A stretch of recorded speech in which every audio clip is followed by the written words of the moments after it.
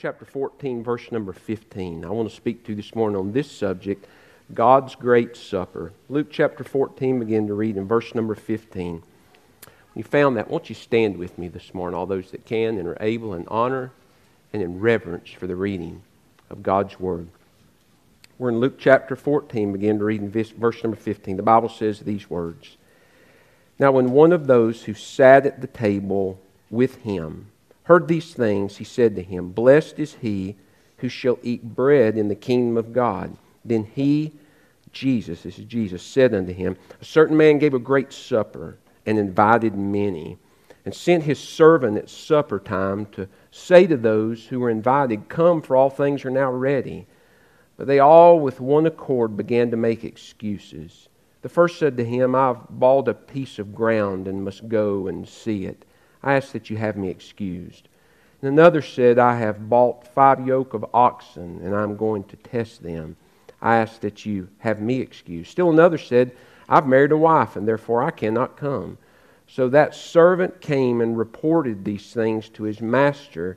Then the master of the house, being angry, said to his servant, Go out quickly into the streets and the lanes of the city, and bring in here the poor and the maimed and the lame and the blind.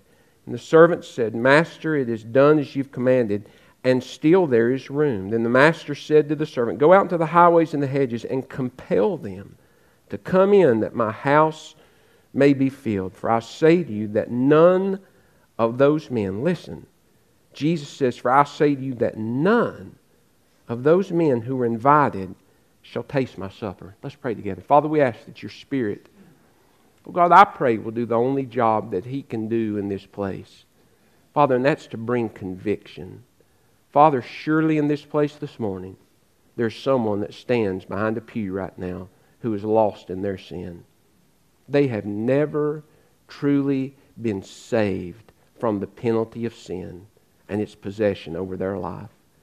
And God, I pray in this place, no matter what the devil may already have tried to be doing through the first part of this service in some way spiritually in this person's life, God, I pray that you will pull the blinders off. For 30 minutes, God, you'll pull the blinders off of their life, and you will help them to see where they stand spiritually before you today, and it's lost in sin and headed toward hell. And God, I pray that when we come to a time of invitation, they won't offer an excuse. They won't kick the can down the road. Lord, they won't leave mad, but they'll leave glad because they turn from sin and surrender their life to Jesus Christ. God, we pray your Spirit will do that. Father, I pray for our church that you will continue to burden us for the lostness that is around us. And Lord, we will develop, we'll allow you to develop within us a culture of inviting. We continually invite people to come to Jesus Christ. Bless this service. Father, I pray, God, your will be done in every single heart and life because we respond to the call of the Holy Spirit. It's in Christ's name we pray and ask these things. Amen. Now I invite you to be seated. Jesus has begun his earthly ministry. He is ministering, moving about from town to town, sharing the good news of the gospel. He's been invited into a Pharisee's house for dinner. Verse 1 of chapter 14 says, Now it happened as he went to the house of one of the rulers of the Pharisees to eat bread on the Sabbath, that they watched him closely. Jesus had made some enemies in the gospel, in his gospel ministry. Verse number 49 of chapter 12, Jesus says of his ministry, he says, I came to send fire on the earth, and how I wish it were already kindled. I have a baptism to be baptized with, and how distressed I am till it is accomplished. Do you suppose that I came to give peace on earth? I tell you, not at all, but rather division. From now on, 5 in one house will be divided, 3 against 2, and 2 against 3. Father will be divided against his son, and son against his father, mother against her daughter, daughter against her mother, mother-in-law against her daughter-in-law, and daughter-in-law against her mother-in-law. Why? Because the gospel brings division. Friend, you're either on God's side or you're not. And what determines where you stand is what you do with Jesus Christ. Jesus told even that religious crowd, all the Pharisees, these people who were so full of self-righteousness. He told them in Luke chapter 13 and verse 3, except you repent, you'll likewise perish. What did he tell me? He says, you've got to turn from your sin or you're going to die and go to hell. And they hated him for that. I want you to hear me this morning. The gospel of Jesus Christ, friend, you won't stand indifferent to it. You'll leave this morning one of three ways. You'll leave either mad, sad, or glad. You'll leave mad if you're lost in your sin because you've been challenged again about where you stand spiritually today. You may leave sad because you know you're lost, but you've got something in your life that you will not let go of and turn to Jesus Christ in repentance and faith. But my friend, can I just say, if you've trusted Jesus Christ to be Lord of your life, you'll leave glad in the Lord. There's nothing like knowing Jesus in the free pardon of sin. And so there Jesus is in the midst of this crowd who's watching him on the Sabbath. And they set him up. Verse 2 says there's a man with dropsy there. That's swelling that takes place underneath the skin. There wasn't really any cure for it. It was a symptom of something greater going on, but there really was no cure. And so Jesus answering spoke to the lawyers and Pharisees there, and really he spoke to their questions they already had in their head. He says, is it lawful to heal on the Sabbath? Well, they didn't think so. They'd rather this man just continue on in this pitiful state than the doctor who's in the house actually heal him. And so they kept silent. But he took him and healed him and let him go. And then Jesus put him in their places. Verse 5, he answered and said, which of you having a donkey or an ox that's fallen into a pit will not immediately pull him out on the Sabbath day? And they all would have. The point was this. They were so entrenched in their religion and their self-righteousness, they couldn't see the freedom that they needed through Jesus Christ. And so Christ began to speak a message to them concerning the kingdom of God. But he gave an illustration about a great supper that was offered. Jesus teaches a parable to remind those who would hear that an invitation would be offered to the kingdom of God. And the kingdom of God is simply this, friend, on this earth. Certainly in heaven, it's God's righteous rule over all creation and all that he has created. But the kingdom of God here on this earth is Christ's rule over my heart and life. Matthew 6:33, Jesus says, but seek ye first the kingdom of God and his righteousness. Then all these things that he spoke of prior to verse 33 physically will be added to your life. The one great decision every person will ever make. You hear me this morning. It's not what church you go to, not who you marry, not what your job is, not what retirement portfolio you choose and what dividend, how much you receive each month. The single greatest decision you'll ever make in your life is what you do with Jesus Christ. It's what you, because it determines where you spend eternity. And so Christ begins to share with them a parable about an invitation that's to be offered to experience Christ's kingdom reign in our life, to be saved from the penalty of our sin. But an individual has to make a response. They have to decide what they do with Jesus. Notice this morning very quickly. Number one, I want you to notice that this is a meal for all people. A meal for all people. Verse number 16, verse 15 says, now when one of those who sat at the table with him heard these things, he said to him, well, blessed is he who shall eat bread in the kingdom of God. And so Jesus just seized the opportunity that was there to be able to interject a word about the gospel. And verse 16, he says, then he said to him, a certain man gave a great supper and invited many. Well, this great supper, friend, it represents the gospel. It represents the good news of Jesus Christ. And the good news is this, that God sent Jesus to die as a substitution in our place on the cross. Literally what they sang this morning.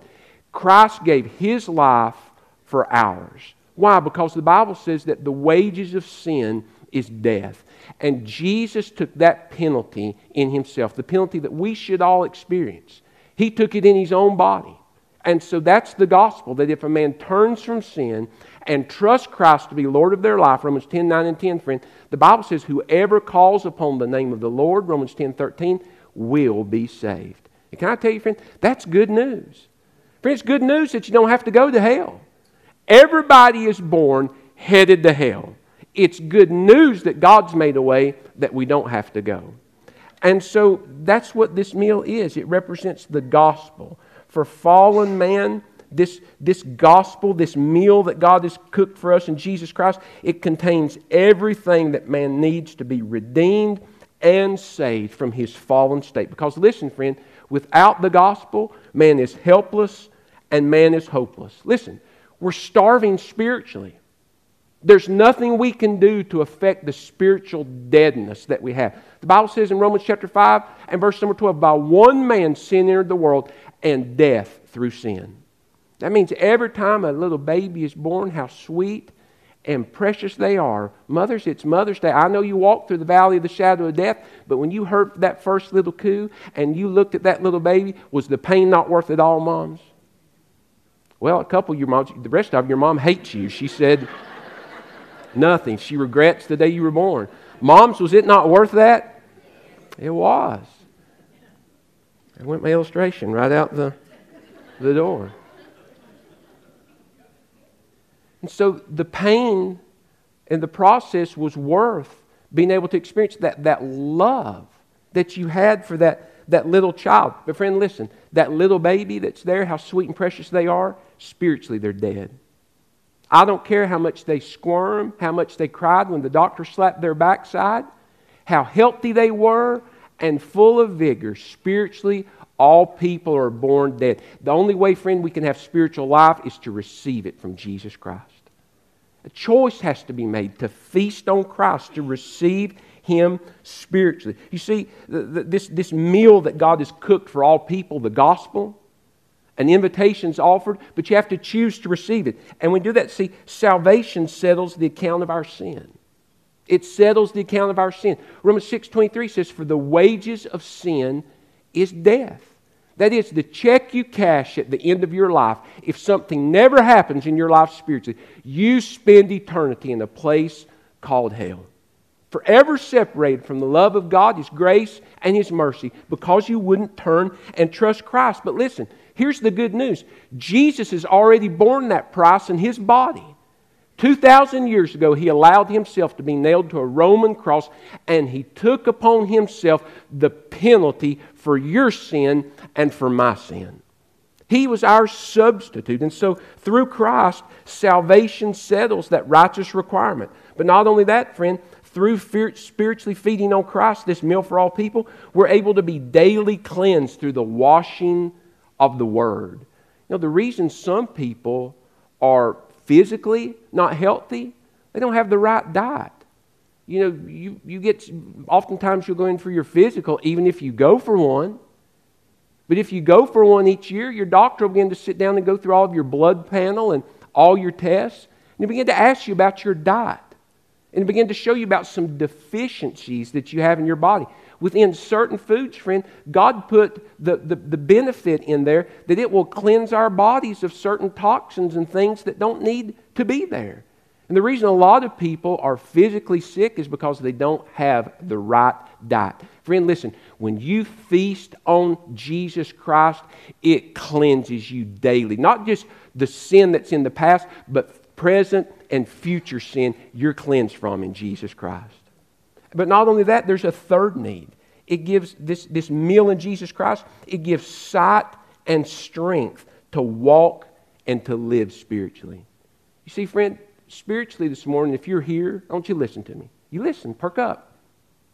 And if you've never been saved, when our choir sang that song, His Life for Mine this morning, maybe you heard somebody shout in the back and say amen, maybe off to the side of you.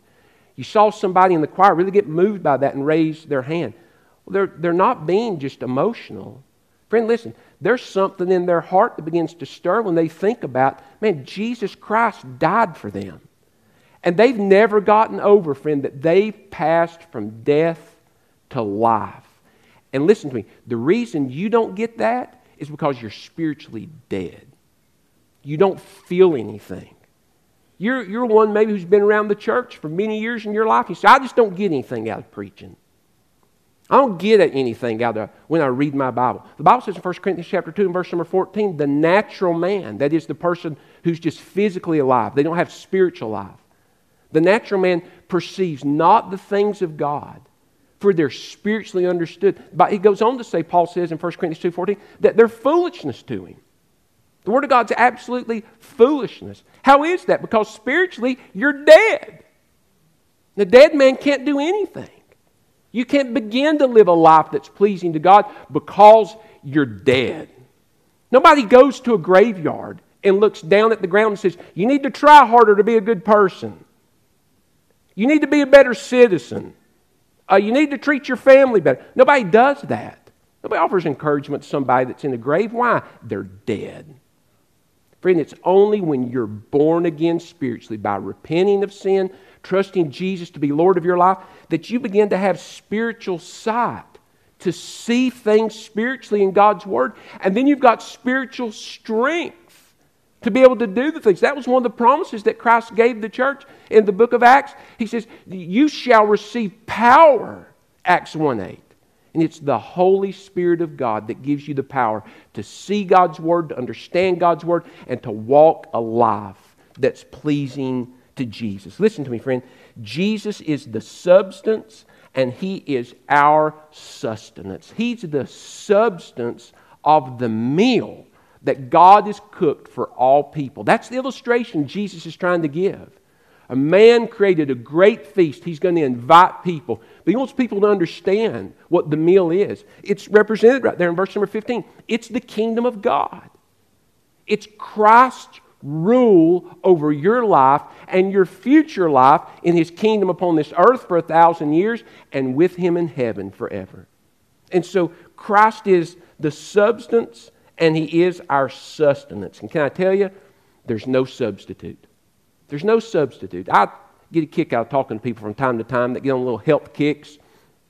You know, and they'll try it for about 3 or 4 weeks, and they empty their refrigerator. They buy fat-free milk. They buy fat-free sour cream. They buy fat-free salad dressing. And really that word fat-free can really be substituted with taste-free.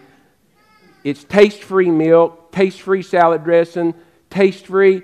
Friend, can I just say, there's some things there's no substitute for. There's just no you can try, a salad dressing that's fat-free, but it's no substitute for the real deal. There's just no substitute. You can try to make a hamburger out of 100% beef, but my friend, there's no substitute for 70-30. I mean, set the grill on fire, call the fire department, hamburger. Okay? There's no substitute. You hear me this morning, friend, there's no substitute for Jesus Christ. You can feast on everything that Satan tries to get you to feast on spiritually as a substitute. And it won't do anything for you. Only Jesus Christ can give you spiritual life. It's a great meal for all people. Number 2, I want you to notice the many now who were called. Jesus had said in John chapter 6, verse 35, I'm the bread of life. He who comes to me shall never hunger. I'm the bread of life. He who comes to me and feasts, receives me internally, shall never hunger spiritually. And so now an invitation is given. Look what the Bible says in verse number 16.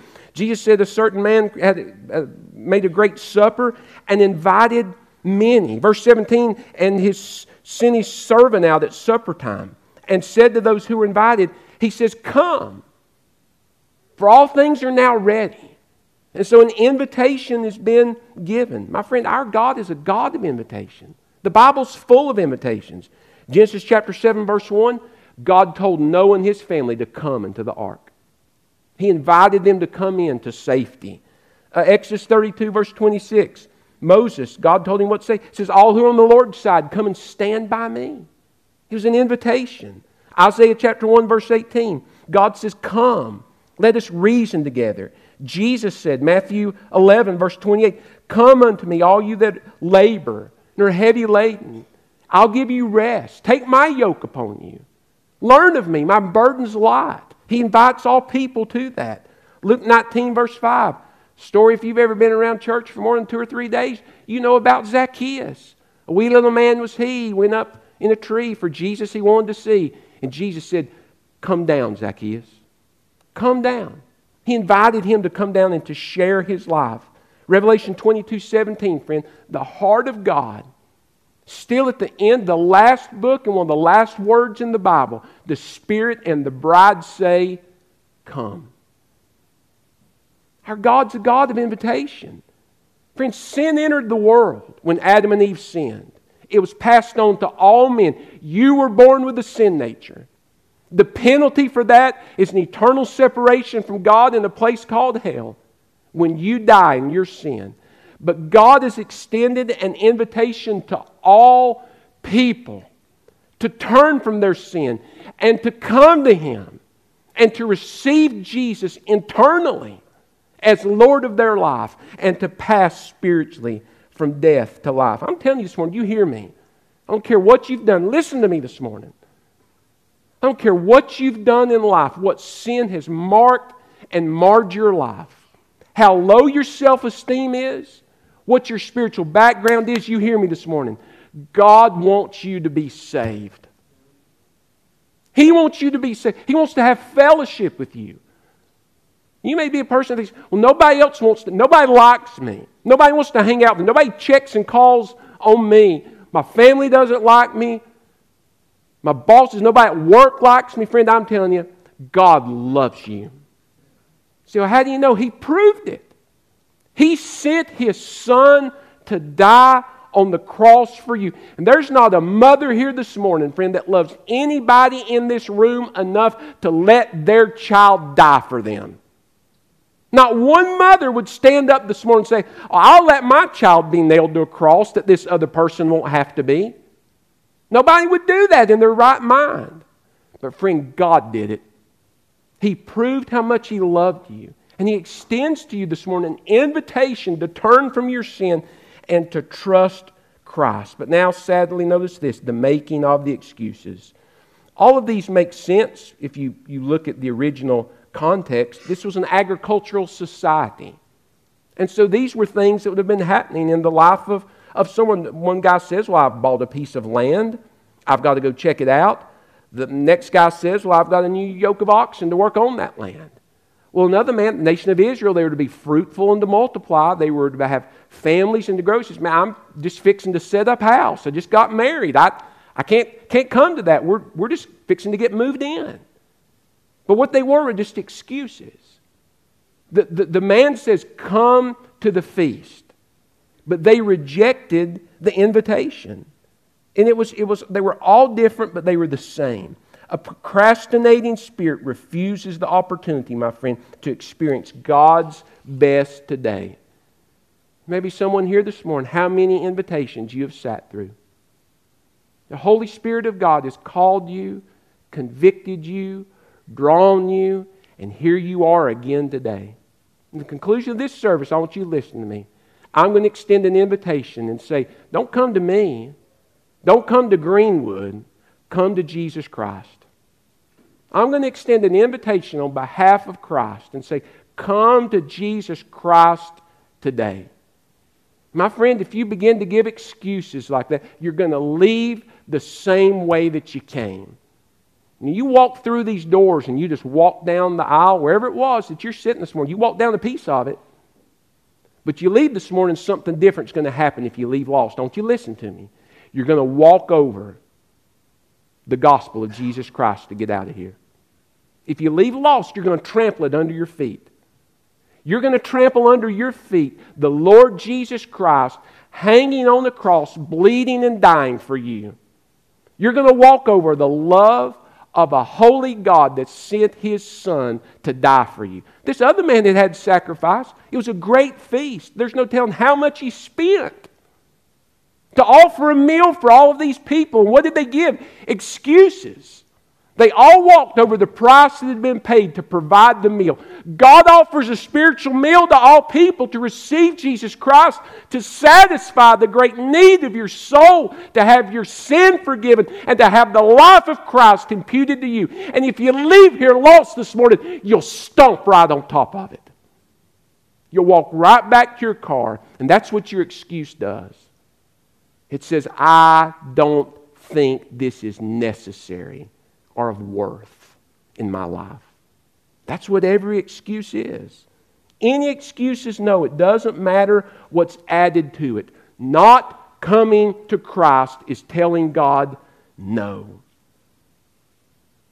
Well, what I have is more needed. My friend, if you're lost, let me tell you what you need. you need salvation. Everything else in your life really doesn't matter. It really doesn't matter until you settle that issue. I want to ask you, friend, what is there to experience that's greater than knowing God through His Son?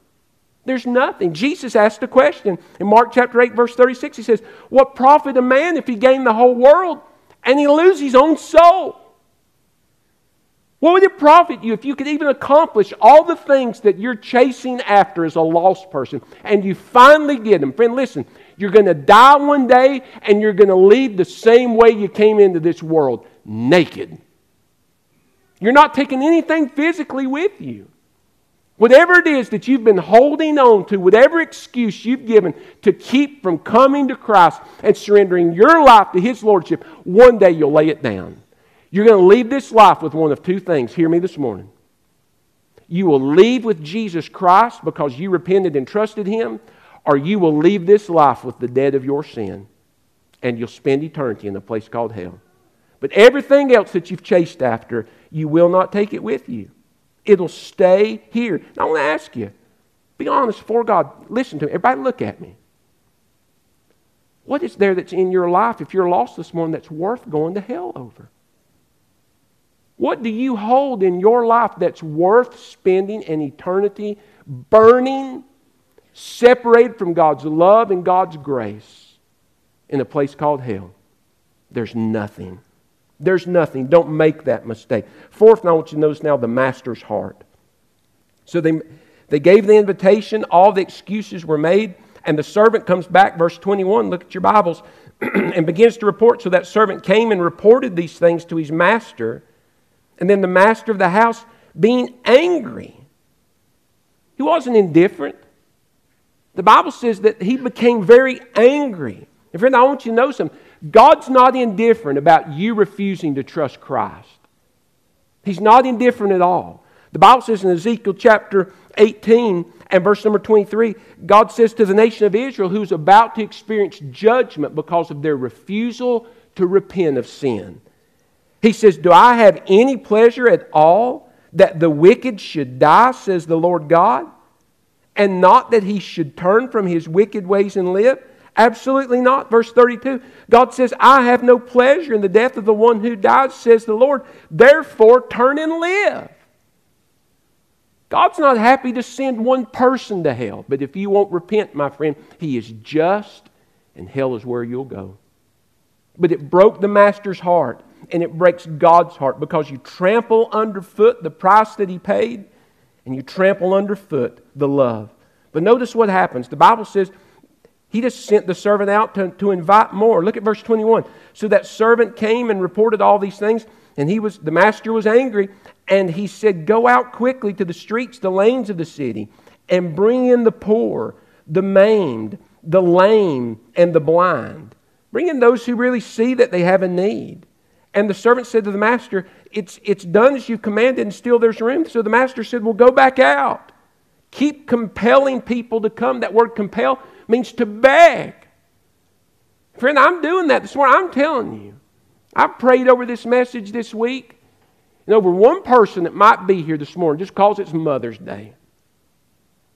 And I beg you to come to Jesus today, but I can't make the choice for you. And I challenge you. Don't be blinded by church membership and religion if you're lost.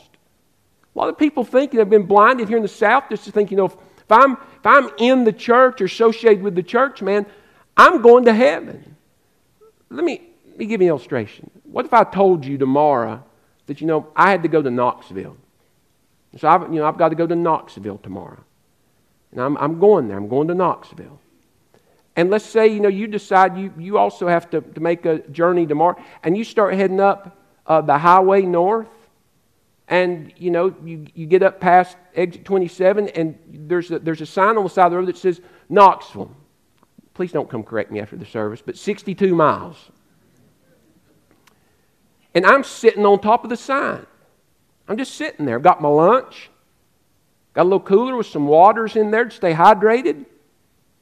And I'm sitting on top of that sign that says, this way to Knoxville. He said, Brother Chadwick Downs, I'm going to Knoxville. When you say, no, you're not, you're sitting on the sign that points you to Knoxville. Friend, I want you to listen to me this morning. That's what church membership in the South does for people. They come and sit on the church. Listen, the church isn't the way to heaven, friend, and it's not going to heaven. It just points to heaven. A lot of people come and sit on pews and they go, I've been a member of Greenwood all these years. I'm 57 pages back in the book. The book, where my letter. There are no letters. I'm 57. I'm deep in there, buddy. Friend, it doesn't matter. It doesn't. Listen to me this morning. You hear me. It really doesn't matter whether your name's written in the Greenwood book. What matters is whether your name's written in the Lamb's Book of Life. And I'm telling you, I meet people all the time. They're sitting on the church telling everybody that they're going to heaven. The church doesn't take you to heaven. It just points you there. Only Jesus can take you to heaven. That's the question. Has there ever really been a moment that you repented of all your sin and by faith you trusted Jesus to be Lord of your life? You feasted on His grace. You feasted on His mercy. You feasted on His sacrifice. And in so doing, friend, you received life. Has there ever been a moment where you've done that? Don't mistake, friend, God's loving patience for liberal permissiveness. You say, well, nothing's happened yet. That's because God's long-suffering and He wants you to be saved. But sooner or later, friend, you're going to cross a deadline. Either you're going to die, or in this earth, friend, one of the saddest things that can happen, you cross the Holy Spirit's deadline and your heart becomes cold and numb, as dead as a tomb. And you don't feel anything when you hear the gospel of Jesus Christ. Fifth, notice now, sadly, the missed opportunity. Look what the Bible says in verse 24. He says, for I say to you that none of those men, he's offered the invitation, go out and get more. The ones we invited won't come. Go invite others. Because I say to you, verse 24, that none of those who were invited and rejected gave all the excuses. Listen to me. Just spurn the invitation. Kicked the can down the road. Either mocked it, made light of it, mad or sad, whatever the reason. They wasted away the opportunity. The Bible says, none of those who are invited shall taste my supper. I close with this. You hear me this morning. Maybe the last time you ever hear it. If you're lost in sin and you choose not to be saved today. The Bible says in Genesis chapter 6, God says, my spirit will not always strive with man. What does that mean? Listen, that just because the Holy Spirit has pulled the blinders off of your life today, has helped you to see how lost in your sin you are, how much you stand in need, that you've had tons of religion but never 1 ounce of salvation. Just because the Spirit of God is doing that today in this service doesn't mean He'll do it tomorrow. You can cross God's deadline. You can harden your heart against that. That's why the Bible says in Isaiah chapter 55 and verse number 6, to seek Him while He may be found, to call upon Him while He may be near. Just because the Spirit of God's inviting you to be saved right now doesn't mean He will tomorrow. You say, well, I'll do it next Mother's Day. You may not be here next Mother's Day. How many who were here last Mother's Day are dead in eternity now? They've crossed a deadline, friend, that they'll never be able to respond again to. That's why the Bible says in Proverbs chapter 29 and verse number 1, he who being often reproved hardens his heart, that is, stiffens his neck, shall suddenly be destroyed, listen, and that without remedy. What does that mean? It means, my friend, you can only reject the invitation of Jesus Christ to come and feast on His grace and mercy and forgiveness so long until you harden your heart and harden your neck to where you no longer hear the voice of the Holy Spirit, and then He quits calling. I'm telling you, my friend, as sure as I'm standing here today, so many decisions in this world are going to be made this week. Can't even begin to imagine the decisions that our Congress and Senate, Supreme Court have to make. military decisions. I mean, friend, listen, about real world happenings. Our intelligence agencies, teams that are on the ground that are moving, those that are closing with terrorist threats to stop those. So many decisions that are going to be made next week in the world that are, and even right now, man, that are so important. You hear me? None of them compare with this decision right here. The single greatest decision you'll ever make in your life is what you do with Jesus Christ. Now I stand here this morning, friend. I can't choose for you. I can't do it. But I don't want you to go to hell. I don't want you to go to hell. I beg you this morning, if you've never been saved, to come to Jesus Christ. Friend, I tell you, if I had 1,000 lives to live, I'd give them all to Jesus. Peggy's saying truth, friend. You can't make it without Jesus. You're going to go to hell without Jesus. Stop sitting on the sign and come to Jesus Christ, my friend. He'll take you to heaven, but He'll give you heaven now. He'll give you a life that you can't even begin to imagine. But it begins with this. You've got to choose to turn from all the sin that's in your life. Pride, sin, not just sins of commission, sins of omission. You've got to turn. You've got to surrender your life to Christ's Lordship. Let Him be Lord. And the Bible says, whoever calls upon the name of the Lord will be saved. I invite you, come to Jesus and feast on His mercy, His grace, and His forgiveness. It's your choice to do it. Let's bow our heads and close our eyes. Now listen, the service is not over. This now is the most singular, most important part of the service. If the Spirit of God has convicted you this morning that you really need to be saved, why don't you just tell Christ right now that you hear Him calling? You see your need. There's nothing in your life that you know is worth going to hell over. You believe He died for you. You believe He rose from the grave. And you're turning from all your sin and surrendering your life to His Lordship. The Bible says in 1 John 5:13, friend, when you do that, you can know. You can know that you've been saved. Would you not tell Him that today? He's calling you. He's inviting you. Respond to Him right now in faith where you sit. Just like this. Say, God, forgive me, a sinner. I admit my sin. I confess it. I turn from it. I believe Jesus died for me, that He rose from the grave. And I'm turning to Him right now and surrendering my life to His Lordship. Be King. Be Lord. I want to experience the kingdom of God, His rule over my life. I'm responding to the invitation. I want to feast on mercy. I want to feast on grace. I want to feast on salvation. I come. I come. I receive Christ as Lord of my life. If you prayed that in a minute, I'm going to invite you to be so brave and bold in just a moment when we stand to our feet. Make it public. Step out into one of these aisles and make your way forward and say, man, I responded to the invitation today. And I want to tell you what God wants to do next in your life. I wonder how many here today know of someone that still stands in need. They're not here today. Neighbor, friend, family member. Moms, maybe it's a child or a grandchild. Don't become hardened and apathetic. You keep calling out to God. Keep praying for opportunities to be a part of inviting them and live a changed life.